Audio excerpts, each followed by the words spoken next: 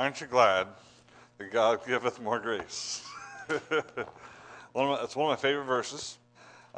Many years ago, the Lord was speaking to my heart about something, and I needed to hear from the Lord, and I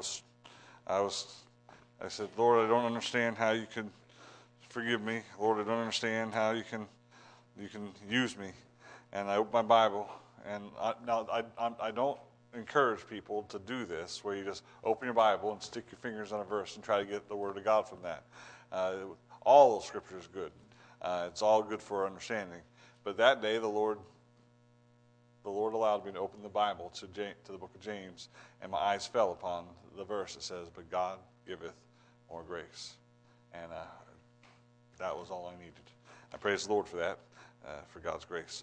This morning we're going to be in 1 Timothy chapter 2, looking our text is verses 1 through 4. We've talked about this, or I preached a message on the power of intercessory prayer a few weeks ago, maybe a month or two ago. Actually, hey Ezra, in my office on the little shelf there, underneath the bookshelf, where the chairs are, there's a box with some cards in it. Can you go get that for me? But Lord laid this message and a new ministry on our heart, a ministry of prayer, or on my heart, and it's getting ready, or it has already started, but I wanted to share that with you at the end of this. So we'll be looking at the ministry of intercessory prayer and just how important it is. The truth is, you look through Scripture and you look through history, there has been no great man of God unless he's a man of prayer, or woman of God, for that matter. Men of God and women of God have been people of prayer. Now, not every place in Scripture, every person in Scripture, it talks of their prayer life. But as we go back through, we can start all the way back to Abraham. Abraham was a man of prayer.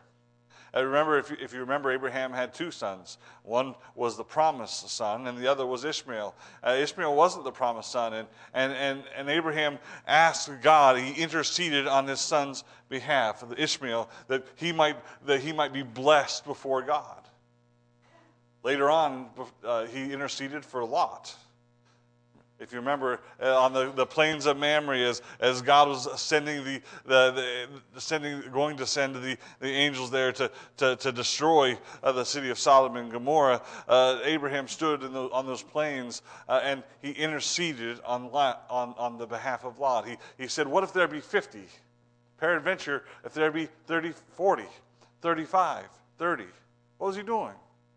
He was interceding. One who intercedes is one who is a go-between, and they intercede on the behalf of somebody else. They're not going for their own needs, their own desires. If you look in the book of Job, in Job, in verse 42 or chapter 42, if we've read the whole book, we understand that Job has had a rough time of it.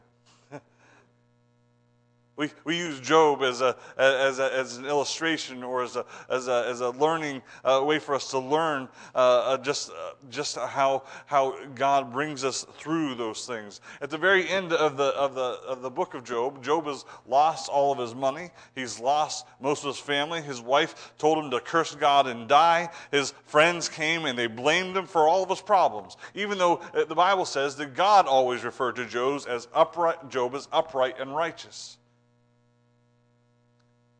In chapter 40, 41, 42, God is speaking to Job, and Job finally comes to a place where he acknowledges that he is a sinful person. In chapter 42, the first couple of verses, and he acknowledges that God's ways are higher than his ways. Satan is defeated in that instance, because Satan has done all that he could to try to get Job to curse God, and in the end, that doesn't happen. And what happens in verse 10? It says that God turned the captivity of Job. But the last half of the verse is important. When he prayed for his friends. Not when he prayed for himself. He had spent an entire book talking to God about his own situation.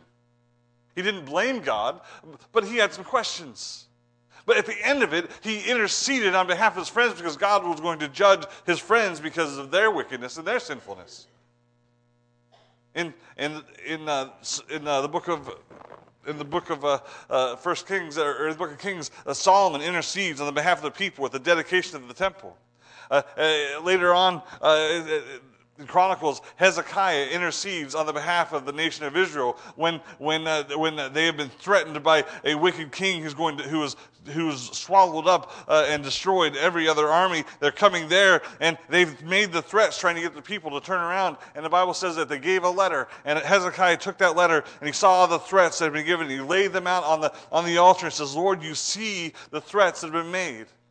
And he asks God. He intercedes, not just on his behalf, but on the behalf of others. Paul intercedes for the churches. Every time he writes, he's praying always for you all. In Colossians, he talks about how he prayed for the spiritual welfare and the spiritual benefit. More importantly than all of those illustrations or combined is the fact that Jesus prayed. Jesus prayed for his disciples. He prayed that God would keep them from evil in John chapter 17. And I love the verse that says, and I prayed not for these only, but for all those that will believe and have not seen. Do you know who he was talking about? You and me. Jesus prayed for you and me. And he continues to pray. The Bible says that there is one mediator between God and man, the man Christ Jesus. When he died on the cross and finished that work and rose from the grave, the Bible says he now sits in the right hand of the Father. And you know what his job is now? He's not just waiting until he comes back. He intercedes for you and me. There is a great evidence in history that there is a need for intercessory prayer. A lot of what we do at church, a lot of what we do in ministry is visible to the world. Right? We're here today. We're worshiping. We're helping one another. When my wife got hurt, people ministered to our family through making meals and watching our kids and doing things for us. And there is ministry at the nursing home when folks go and when those that go to the nursing home, praise the Lord for them, they go and they minister to those people that cannot get out and come to church.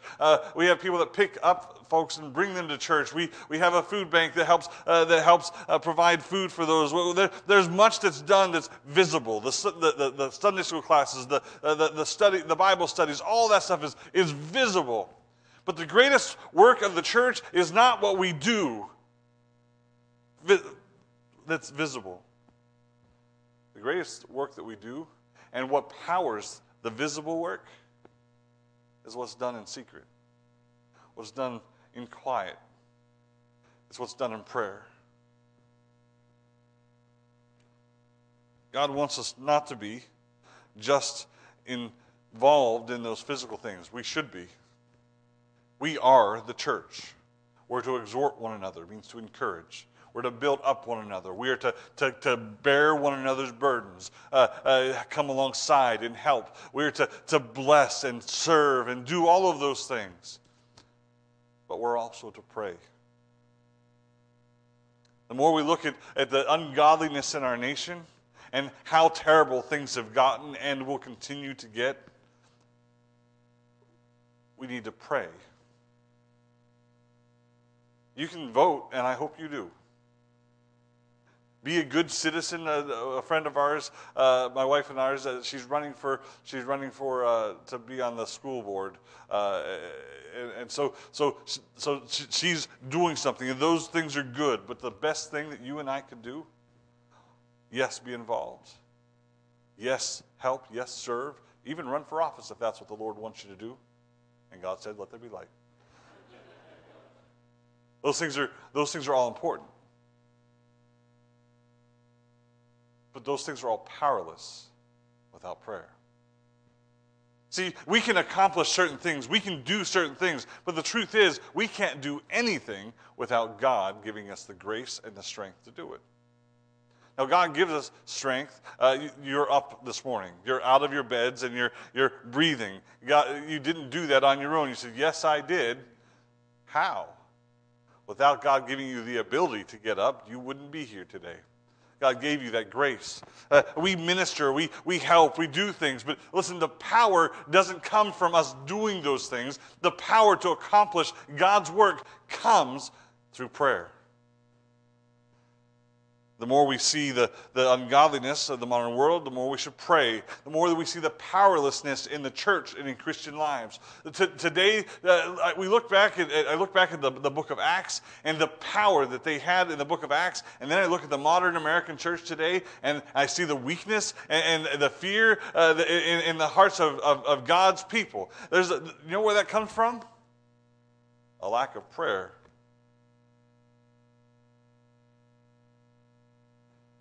The more we do visibly, the more we should pray.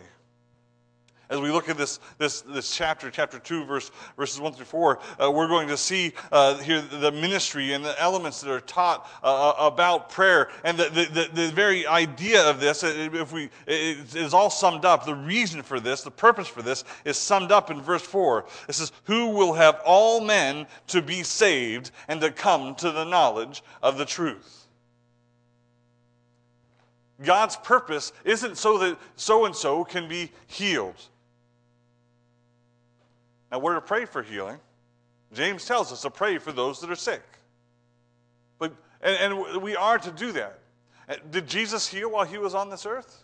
He healed everyone that came to him for healing. But was that his purpose while he was here? His purpose was to come to seek and to save that which was lost. Well, we're to do things and minister to people's needs and do all those things. And sometimes, before you can minister to somebody's spiritual needs, you need to minister to their physical needs. If you have somebody that's literally dying from starvation, you need to give them something to eat before you tell them about Jesus' love. But by doing that, they then see the love of Christ. But there will be no effect in their heart unless that's powered by prayer.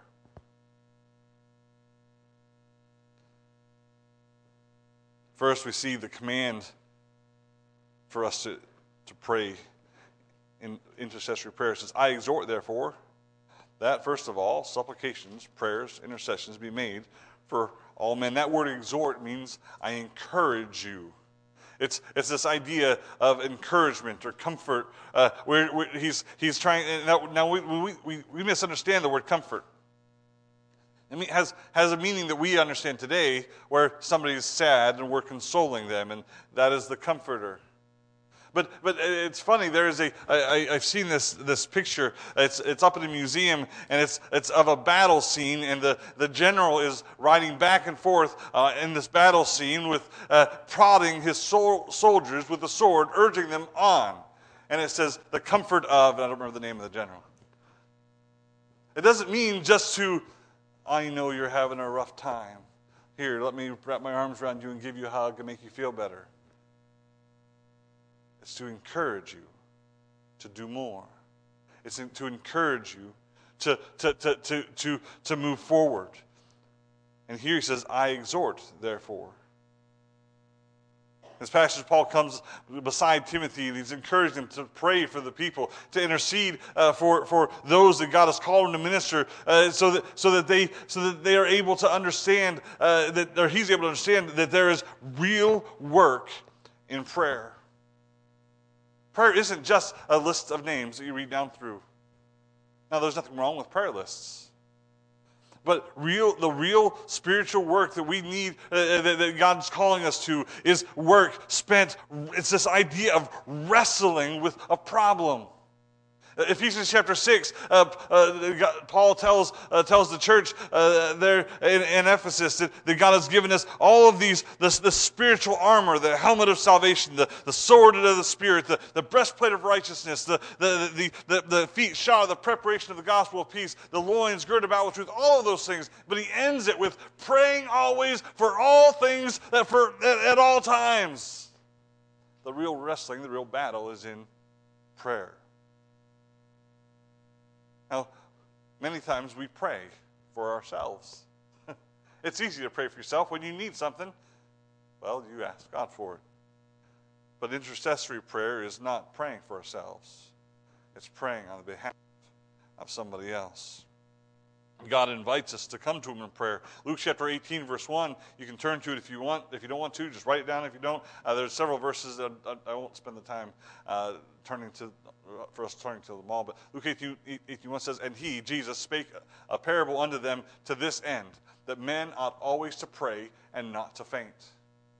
That parable is the parable of a woman who came to the king, or to the judge, a wicked judge, about the needs of her son. She wasn't asking for her own needs. She was asking for the needs of her son. And it says that he didn't listen to her and deal with the situation because he was a good judge. He was a wicked judge. He did it because, well, she didn't stop asking.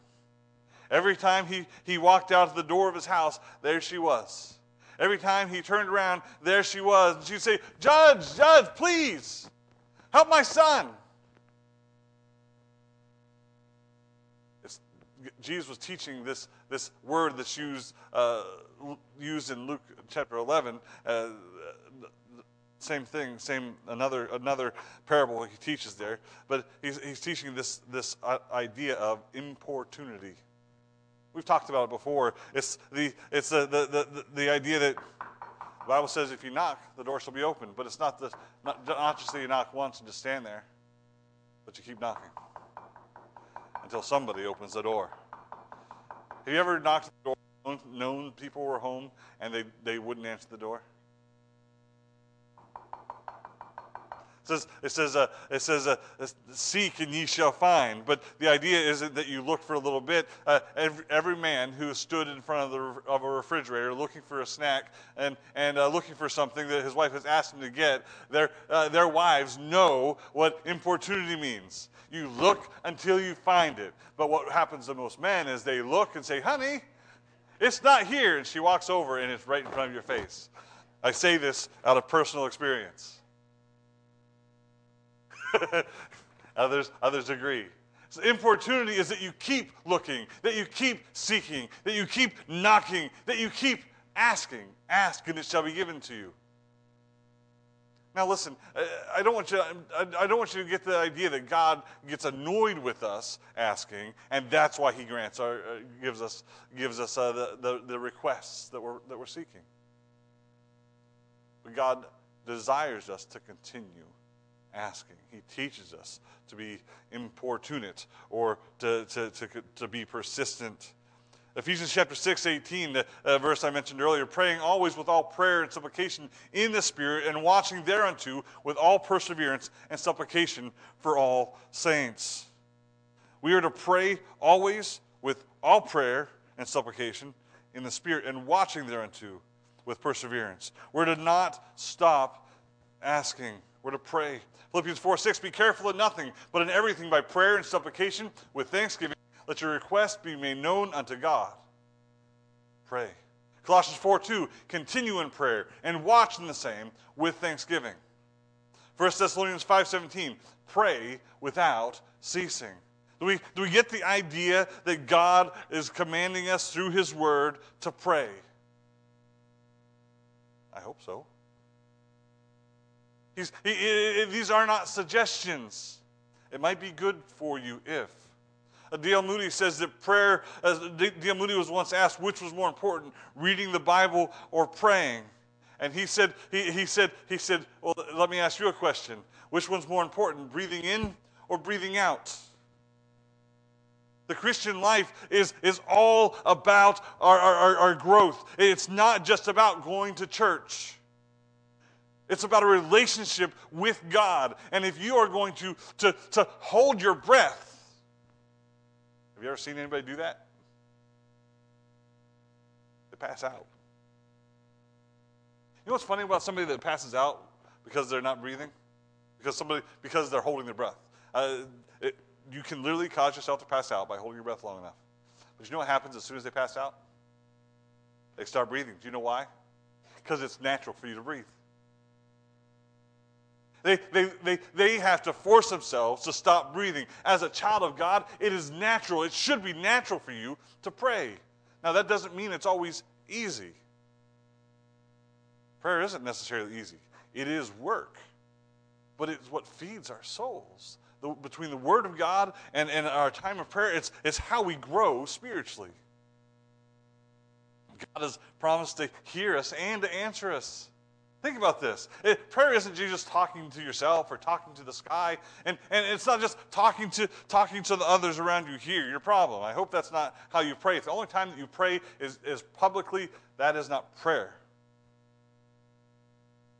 The only time you pray is when somebody else is around and they can hear you. What did Jesus say? The Pharisees, they go out in the corner and they pray so that others may hear.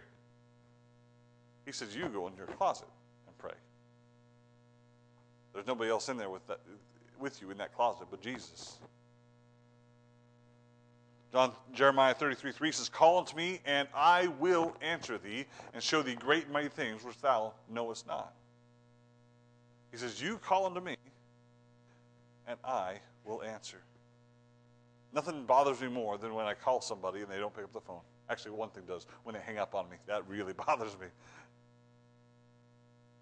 And nowadays, nobody calls anybody anymore. I'm too old for that, or I guess I'm too old. Now they text. But you young people that text, have you ever texted somebody and you know they read it because it tells you they read it? And you might even see the little bubble pop up because they're typing, and then they stop and they don't say anything. How frustrating is that? Completely, isn't it? The older ones don't really get that because they'd rather talk on the phone. That's me. But you understand what I'm saying, right? God hears you, but he doesn't ignore you. He answers our prayers. Isaiah 65, verse 24 says, and it came to pass that before they call, I will answer. While they are yet speaking, I will hear. Well, the greatest thing, one of the greatest truths I've ever learned is that before I even ask, when I'm in prayer, God already knows what I'm asking. And the answer, many times from our prayers, is already in the works. It's already in the works. George Mueller prayed for there was a large amount of money he needed to pay a bill that he had, and he had no way to get it. He pastored and he didn't receive a salary. He relied upon God laying it upon the hearts to put money in a box and weighing what faith that he had to be able to say, listen, I don't want the church to pay me. Just if the Lord lays it on your heart, you put a little bit of money in that box, whatever God tells you, and I'll live off that. That's faith. And God showed himself faithful in that. Later on, he not only did he pastor this church that he had, but then he began to build orphanages and take care of orphans. But guess what? He didn't get money from the state. He didn't go around and say, hey, I'm taking care of all these kids and feeding these kids and clothing these kids and paying these people that are working with these. I'm doing all that, so I need your money. He didn't go to any businesses. He didn't try to. There was no GoFundMe accounts. There was none of that. You know what he did? He prayed. And in the situation that I'm talking about, he prayed. There was a month that he prayed leading up to this and asking God to do something here. And say, Lord, I know that you're the great provider. I know that you've been faithful. Lord, I know that you'll do this. But the closer and closer to God, the more struggle that he had. The very day that it was due, he was really struggling and praying and asking God, begging God, spent all morning in prayer. Lord, you know that I need to pay this today. If I don't, this is going to happen. Lord, please. Minutes before he had to pay the bill, the postman dropped off a letter at the orphanage where he was at. He opened the letter. It was sent from an island that took 2.5 months to get to him. It was for the exact amount of money he needed to pay that bill. Before he ever asked, God provided because he knew there was going to be a need and he knew what it was going to take. But he wanted him to ask. He wanted him to pray. God has promised not only to hear and to answer, but he's promised to move in power in response to those prayers of faith by his people. See, God doesn't just tell us to pray, but he tells us to pray in faith. In fact, James tells us if we ask anything, but we're wavering, that we will not have it. James 5:16, confess your faults one to another and pray one for another, that ye may be healed. The effectual, fervent prayer of a righteous man availeth much. There is real power in prayer. Not in what we do, but in what God does. John 14, 13, and 14. And whatsoever ye shall ask in my name, that will I do, that the Father may be glorified in the Son. If ye ask anything in my name, I will do it. Now, we need to understand what it means to ask something in the name of Jesus. Because a lot of times we just throw that at the end of a prayer. In Jesus' name I pray. Ever done that?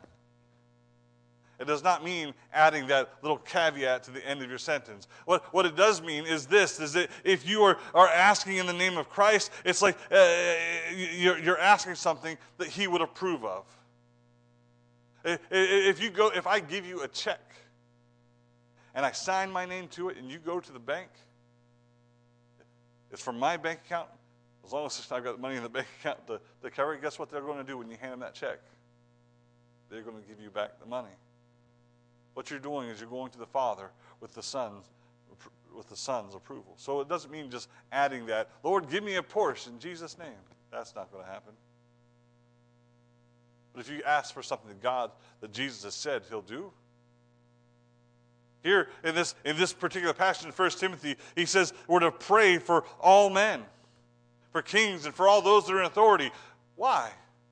Verse 4. Verse 3, for this is good and acceptable in the sight of God our Savior, in Jesus' name. For he would have all men, verse 4, who will have all men to be saved and to come to the knowledge of the truth. You want to pray and know that God will hear and answer? Pray for people's salvation.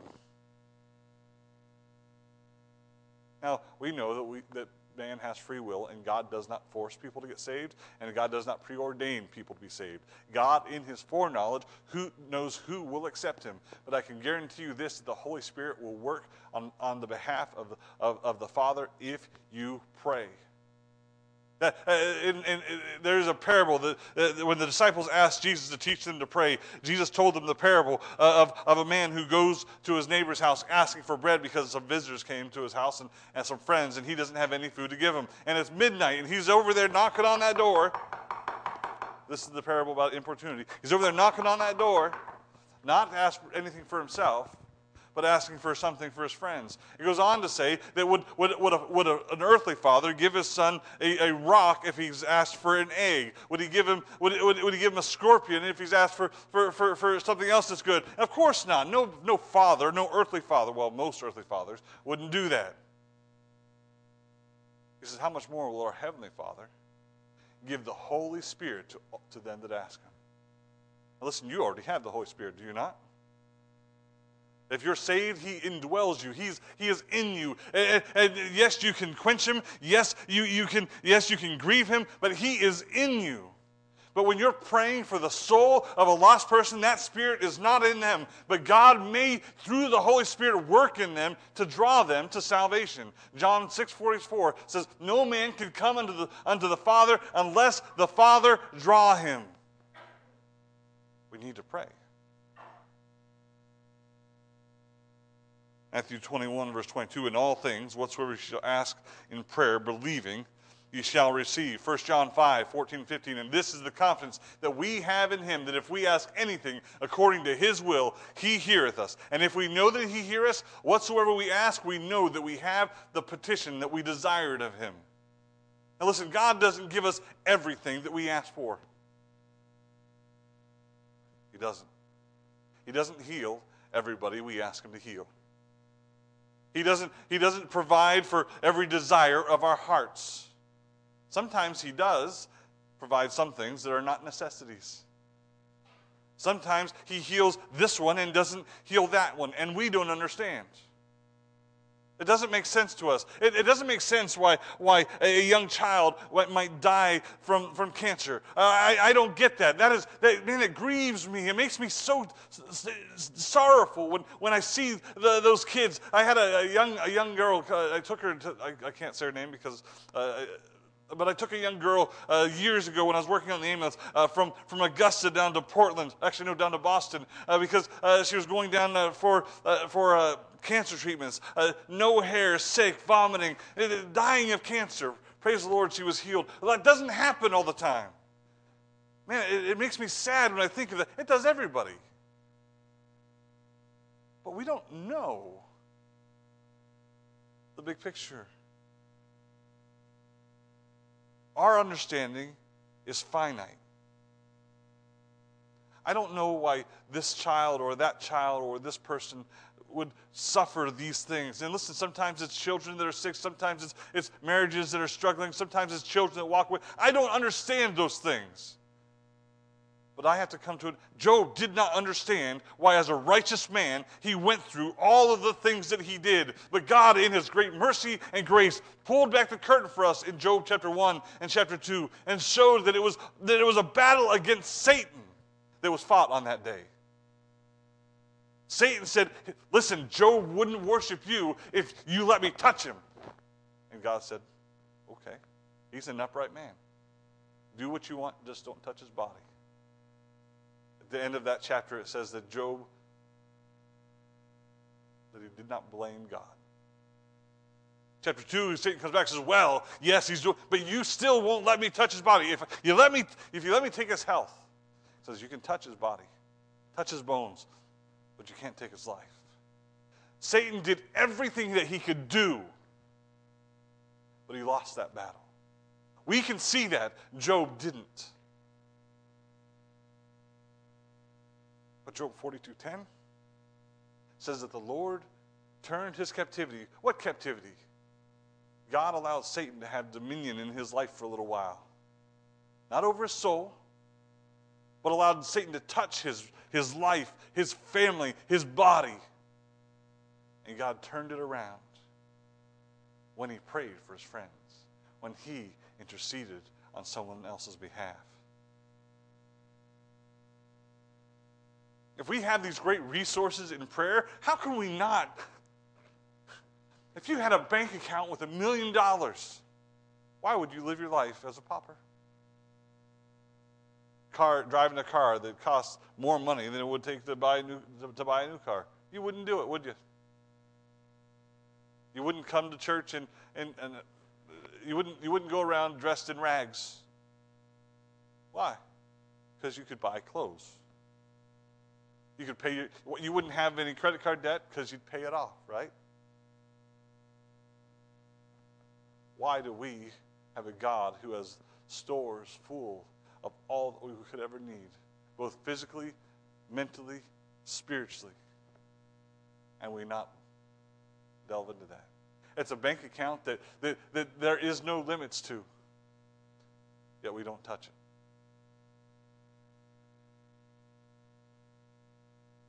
There is a clear command to pray. Not only is there a command, but there is the challenge of intercessory prayer.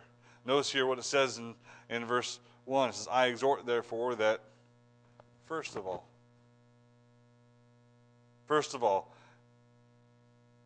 not second of all, not third of all, and certainly not last. He says, first of all,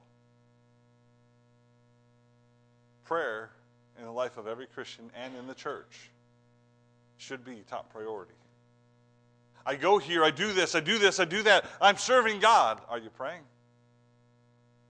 How's your prayer life? Is it is the literal life breath of the church. Billy Graham said this. There are some of you like him, some of you may not, but he was a man that God used. He said this. There are 3 secrets to ministry. Pray, pray, pray.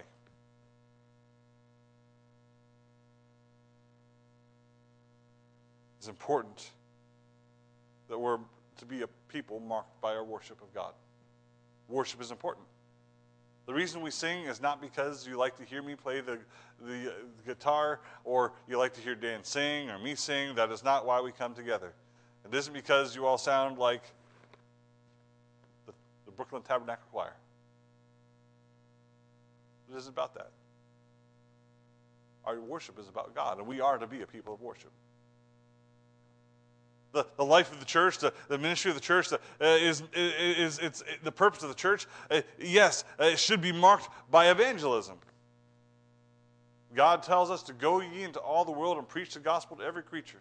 We are to go and tell the world about the gospel of Jesus Christ. Faith comes by hearing, and hearing by the word. It is absolutely important that we get out there and tell others about Christ. Not to grow our church and to build our numbers so we have bigger bank accounts and can build bigger buildings. Because there are people that are lost and dying and on their way to hell.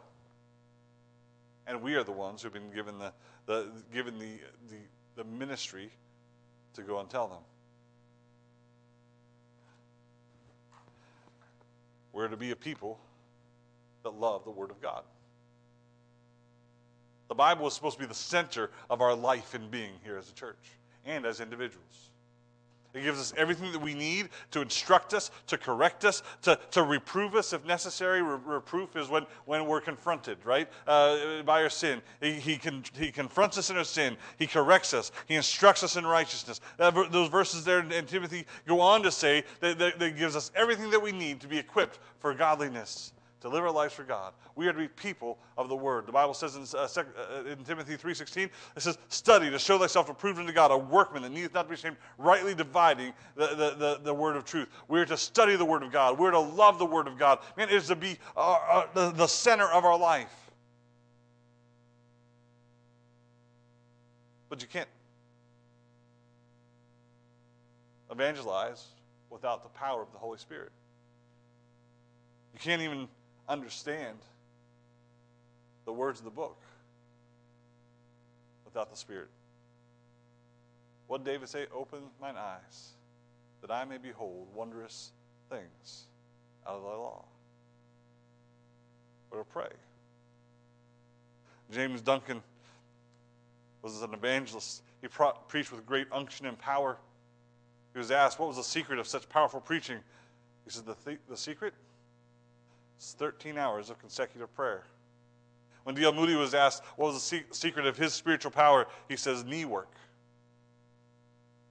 Charles Finney, great revivalist, after spending a day in the woods in prayer, fasting, he preached that night to a church, to a group that was almost completely against God. The wildest, craziest group of people. At the end of that message, he had to stop preaching because the wails, the cries for mercy of the mercy of God, were so loud that nobody could hear them. Out of the 500 that were in attendance, 499 made professions of faith that night. It wasn't because he was a great orator. It wasn't because that he had a good speech. It wasn't because that they just decided to turn over a new leaf. He spent hours in prayer, fasting and praying for God to do something. There was a traveling evangelist named John Vassar. He sold Bibles for the Tract Society. It was said of him, by his pastor, he absolutely prayed day and night. He prayed about everything, prayed for almost everything, and prayed with almost everybody he met. He prayed when he went out. He prayed when he came in. He prayed before every religious service, and then prayed all the way through it. His pastor said, I have occupied the same room with him night after night, and rarely went to sleep without hearing him in prayer. And I never awoke without finding him in prayer. Prayer is not to be something that is added to our services. Prayer is not to be, it is not there as a lifeline just in case you have trouble. Prayer is the life, the breath, the strength of the church. And God has called us to pray. Notice the content of intercessory prayer. Back in 1 Timothy chapter 2, we see that he uses 4 words to describe the essentials that should be the content of our prayers. He says, I exhort therefore that first of all, supplication, prayers, intercessions, and giving of thanks be made for all men. The word supplication, it speaks of our need, our want. This idea of, it's the idea of being without. I need something, I don't have something, I'm going to ask for it. It refers to prayers focused on special needs. In supplication, we are aware of a need in our lives or in the lives of others, and we bring that burden before the Lord. Listen, why do we bring it before the Lord? Because He is the only one that can answer our prayers. Isaiah chapter 40, he says, have ye not heard? And in those chapters, it talks about how he is the creator of all the universe, that he is the only Lord God. Have we not heard? Do we not understand that he loves us and he wants to hear us pray? When we have needs in our own lives and we see needs in the lives of others, we are to be moved by those needs and to bring them to the throne of grace. Hebrews 4:16, let us therefore come boldly unto the throne of grace that we may obtain mercy and find grace to help in time of need. We need to come before that throne, and we can come with boldness, but we need to come for help in time of need. Why? Because the government can't fix your problems, and Facebook can't fix your problems, and for you younger people, Instagram can't fix your problems. Your friends, only God can. The second word is this, prayers, supplication and prayers. This word, it's this idea of coming together to worship, to spend time at his feet. In the New Testament, this word is always used in connection to God. It reminds us that God hears and answers prayers, and that glorifies him. It also reminds us that prayer is always to be offered according to the will of God, which we talked about. We're to seek that which glorifies him and not just what satisfies our desires. It's okay to ask for things. He tells us to do that. Jesus taught the disciples to pray and to ask for things. But we're not to ask upon our own lust. James says that ye have not because ye ask not. And you have not because you ask amiss. We have sometimes desires for things that we want. And I'm not talking necessarily about the physical things, that a car, or that God will provide those things that we needed. And he may even, God blessed me with a motorcycle. Amen, brother. Thank you. It was not a need. It was not a necessity. But God, in his goodness, answered a prayer. A prayer that I said, Lord, I don't need this. If you don't give me this, it's okay. But it sure would be nice. 2 days later, God gave me. I don't mean I went out and bought a motorcycle. God gave me a motorcycle for free. God can do that. But that's not what we're talking about. We're not talking about going and praying. Sometimes the request that we're asking for isn't about something that physical that we want. Maybe the way we want a situation to turn out. Lord, do this. Lord, work this thing out. Lord, give me that job. Lord, you say we should work. You should give me that job. I prayed that prayer and twice got turned down. But I prayed that prayer. I finished that prayer with, Lord, if this is your will, and if not, I'm okay with it.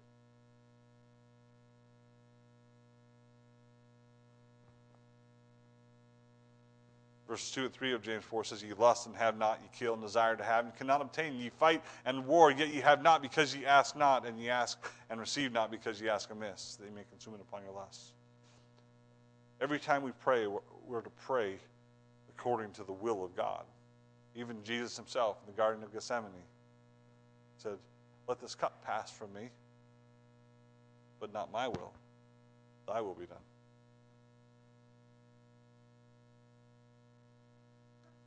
This is very important. Every believer must have time that they spend with the Lord in prayer. You need, and I'm not, this isn't a suggestion, you need, as much as you need to breathe and to eat, you need to spend time in prayer. God's saying yes. You need it. Because if not, and maybe this is the problem with many of our lives, you'll be spiritually anemic. Ask somebody who struggles with shortness of breath after COVID. They don't get enough oxygen. How easy it is to climb the stairs. My mom, when she got out of the hospital, praise the Lord, she's free from the physical therapy after this Tuesday. She graduates from the class. God healed her, and she's doing great. But there was a time when she'd get up and walk to the bathroom and get short of breath. And her bathroom was not all that far away. What was it? She wasn't getting the oxygen that she needed. You need prayer. And public prayer is no substitute for that personal, private prayer. It isn't. That doesn't mean we're not to pray publicly. It doesn't mean that we're not to pray corporately. But if you're not praying privately, then you're that Pharisee standing on the corner with his hands raised. The third word that we see is intercessions. It means to fall in with others, to ask on others' behalf. Look at with me what verse 5 says, "For there is one God and one mediator between God and the man and men, the man Christ Jesus. We have an intercessor. His name is Jesus. He stands in the gap for you and I every single day of your life. If you're saved, the Bible says that Satan is the accuser of the brethren, and Satan comes up just like he did with Job, and he says, what about this guy? Look what he just did. And Jesus says, it is under the blood. He truly can say, he paid it all. He covered your sin. He intercedes for you on a daily basis. Hebrews 7:25 tells us to boldly go to the throne of grace. We're to intercede on the behalf of others. Again, the main idea, the main purpose of this passage is found in verse 3 and 4. For this is good and acceptable in the sight of the God our Savior, who will have all men to be saved and to come unto the knowledge of the truth. When you pray for someone's salvation, you are interceding on their behalf with the Father. We're to stand in the gap. Moses stood in the gap for the people of Israel. They had committed great grievance, great sin against God by building their own idol to worship, and God was angry and said he was going to destroy them. Moses, on that mountain, fell on his face before God and said, just ask God to spare them. In fact, he said, blot my name out of the book of life. Paul said the same thing for the people of Israel in Romans chapter 9 and 10. He says, blot my name out. And what did God do? It says that he repented. Now there was still judgment. 3,000 people died that day. But God did not destroy the people of Israel. What happened? Moses stood in the gap. When you pray for somebody who is lost, and the Bible says to pray for all men. When you pray for them for their salvation, for the Spirit of God to work, whether they live in this town, in this state, in this country, or whether they live all the way across the ocean in some place you've never been before, when you pray for that lost soul, you're standing in the gap. You're asking God, Lord, send me. Lord, send somebody. Lord, send somebody to the middle of nowhere. I need to hear the gospel. Not only to pray for the lost, we're to pray for our fellow believers. We are to pray for one another. Every once in a while, somebody will put a meme up on Facebook, and I really like it. It says it asks everybody to pray for the pastor. I appreciate your prayers. I do. There have been a few people that I have specifically gone to over the years and asked to pray. The first one was Una and Dwayne Tracy. Shortly after I surrendered to the ministry, they were still here. Dwayne with his oxygen tank and his little scooter for his leg, they would come, and Una, the sweet little Una, they would come, and they always sat back in that area over there. And one day, my wife and I and Elijah, he was just a baby. He was this tall, now he's this tall. He was just a baby. We went over there, and I had surrendered to preach. I talked to Pastor Williams. I went to their house, and I said, I have a request to ask for you. will you keep me in prayer? That God would use me. And that day we bowed our heads, we put our hands in, and they both prayed that God would watch over me and lead our family and guide us in the ministry that God has called us to. And Una, until the day she died, prayed for me every single day. Gloria prayed for me every single day. I am so thankful for those that pray and intercede on my behalf. Because guess what? Just like Satan tempts you, he tempts me too. And just like you get tired, I get tired too. Just like you have your weaknesses, I have my weaknesses too, and Satan knows those weaknesses, and he will target those things. But we are strong in the Lord Jesus Christ, are we not? We are renewed inwardly day by day, regardless of what's going on outwardly. But we're told to pray for one another. Paul said, praying always for you all. He talked to the church. He asked them to pray for him, that God would open up the doors that he could go and preach the gospel, and asked them to pray for boldness that he could stand and preach. Paul said that. The man who wrote churches and confronted churches, the man who was stoned to death and got up and went back into town and preached it, not stoned to death, but looked like he was stoned to death. They left him for dead. They thought he was dead. They thought they had done their work. Satan thought he had done their work that day. Guess what? He got up. He wasn't resurrected. He got up. And he went back in. You know how Paul could do that? Because there were a group of Christians that were praying for him.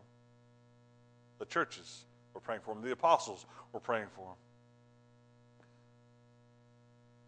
Y'all going through different temptations and trials in your lives. Every single one of you. Sometimes it's family, sometimes it's financial, sometimes it's health, sometimes it's work. There are so many diverse temptations that we can go through, and we're all going through them. That's life. But we all need prayer, and we're to pray for one another.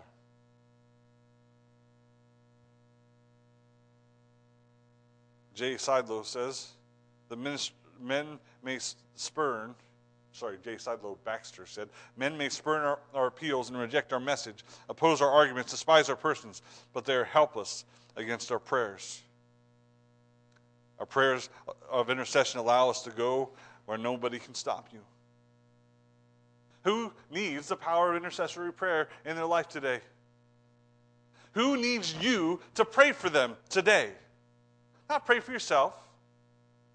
Job could have and did pray for himself. What he needed was to pray for somebody else. Remember, verse 10.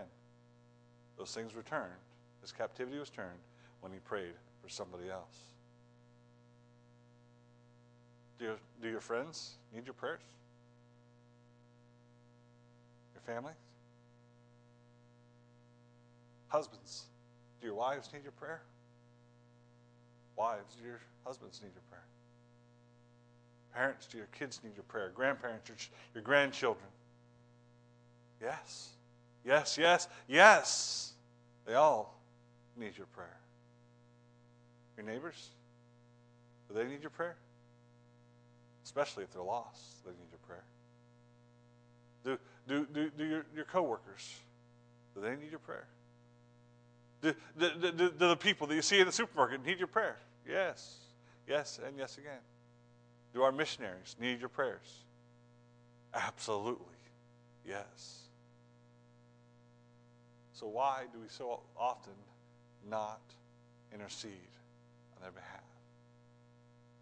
I think we do it just for the same reason that Job didn't do it. We're caught up with our own problems. For 41 chapters, Job prayed about his own needs. And there's nothing wrong about praying for your own needs. We should pray for our own needs. But in chapter 2, or 42, he prayed for the needs of others. He prayed for his friends. Now, they call them friends. God calls them friends. I don't know how good of friends they really were. Remember what they did. They accused him of the reason his life had gone so bad and all those things that happened to him. It was the judgment of God because he was a hypocrite. Those are real friends. But he prayed for them. Don't get so caught up in praying for your own needs that you forget about the needs of others. It is a ministry that is absolutely necessary. And honestly, as a child of God, how can we not pray for others? John 13:34 and 35 says this, "A new commandment I give unto you, that ye love one another as I have loved you, that ye also love one another. By this shall a man know that ye are my disciples, if ye have love for one another." If you are a disciple, a child of God, you are to be known for your love for one another. A loving heart, one who loves his brethren, is one who prays for them.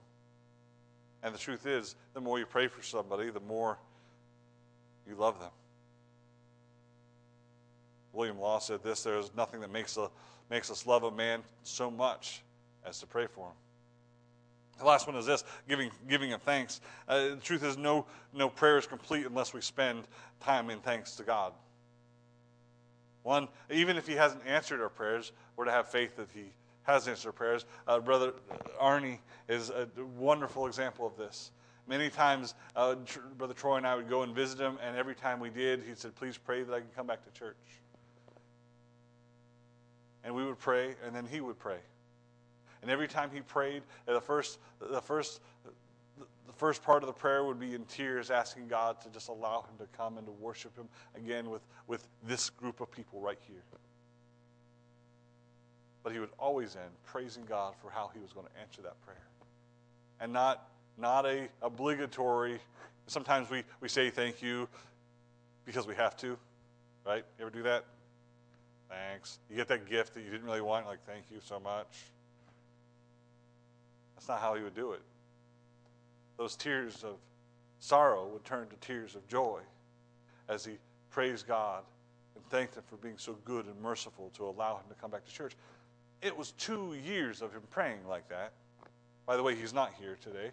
He fell this morning and is in the hospital.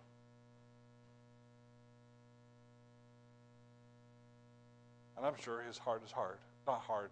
His heart is sorrowful because he's not here. Because he spends his week looking forward to coming here. He needs our prayers.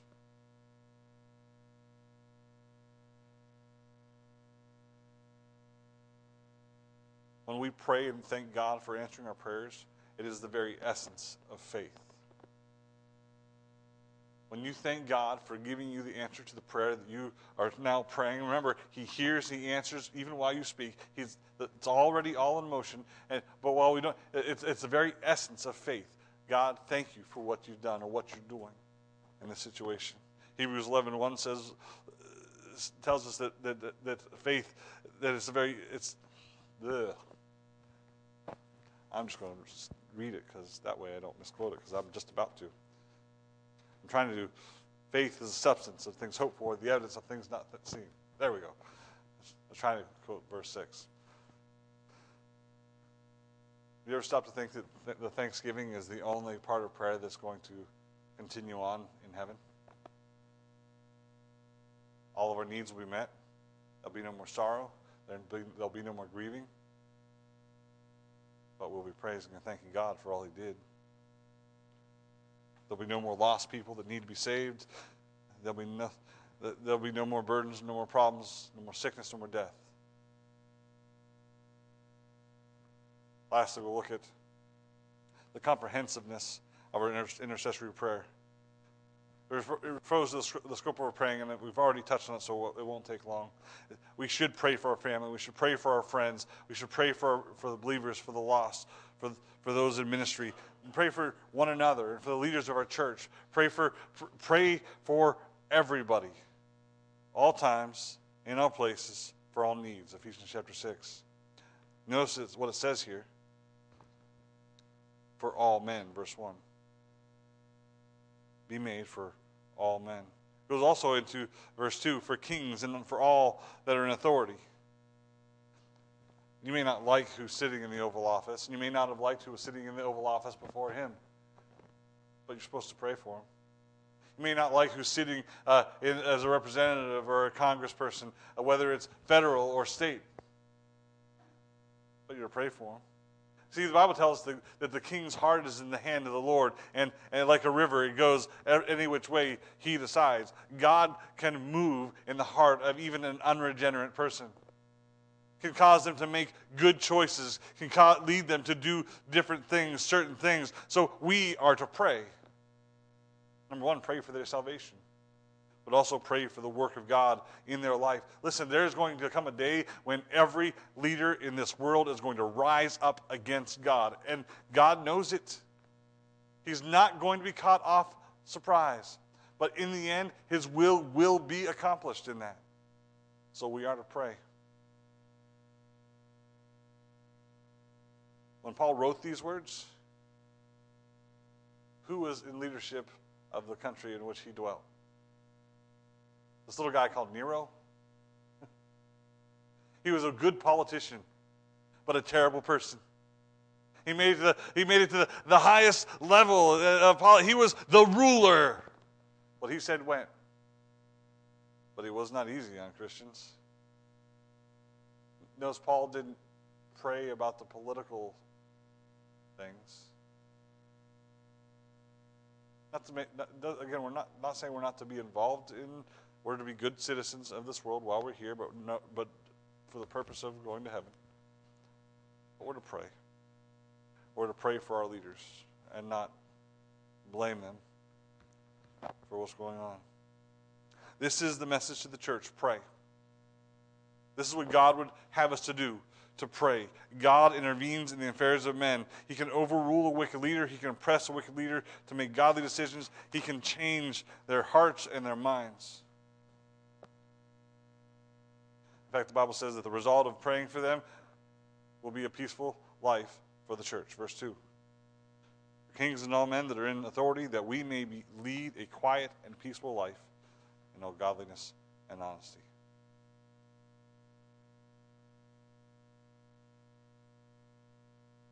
Question. Who needs your prayers today?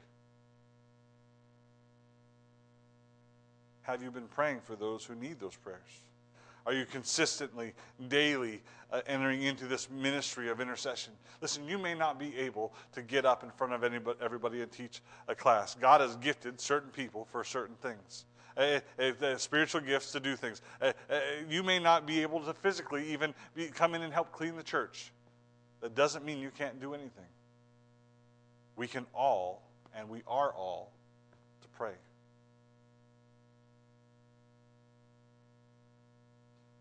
Colossians 4:12-13, Paul tells us of Epaphras. He says, Epaphras, who is one of you, a servant of Christ, saluteth you, always laboring fervently for you in prayers, that ye may stand perfect and complete in all the will of God. For I bear him record that he hath a great zeal for you, and them that are in Laodicea, and them at Hierapolis. He prayed for the people.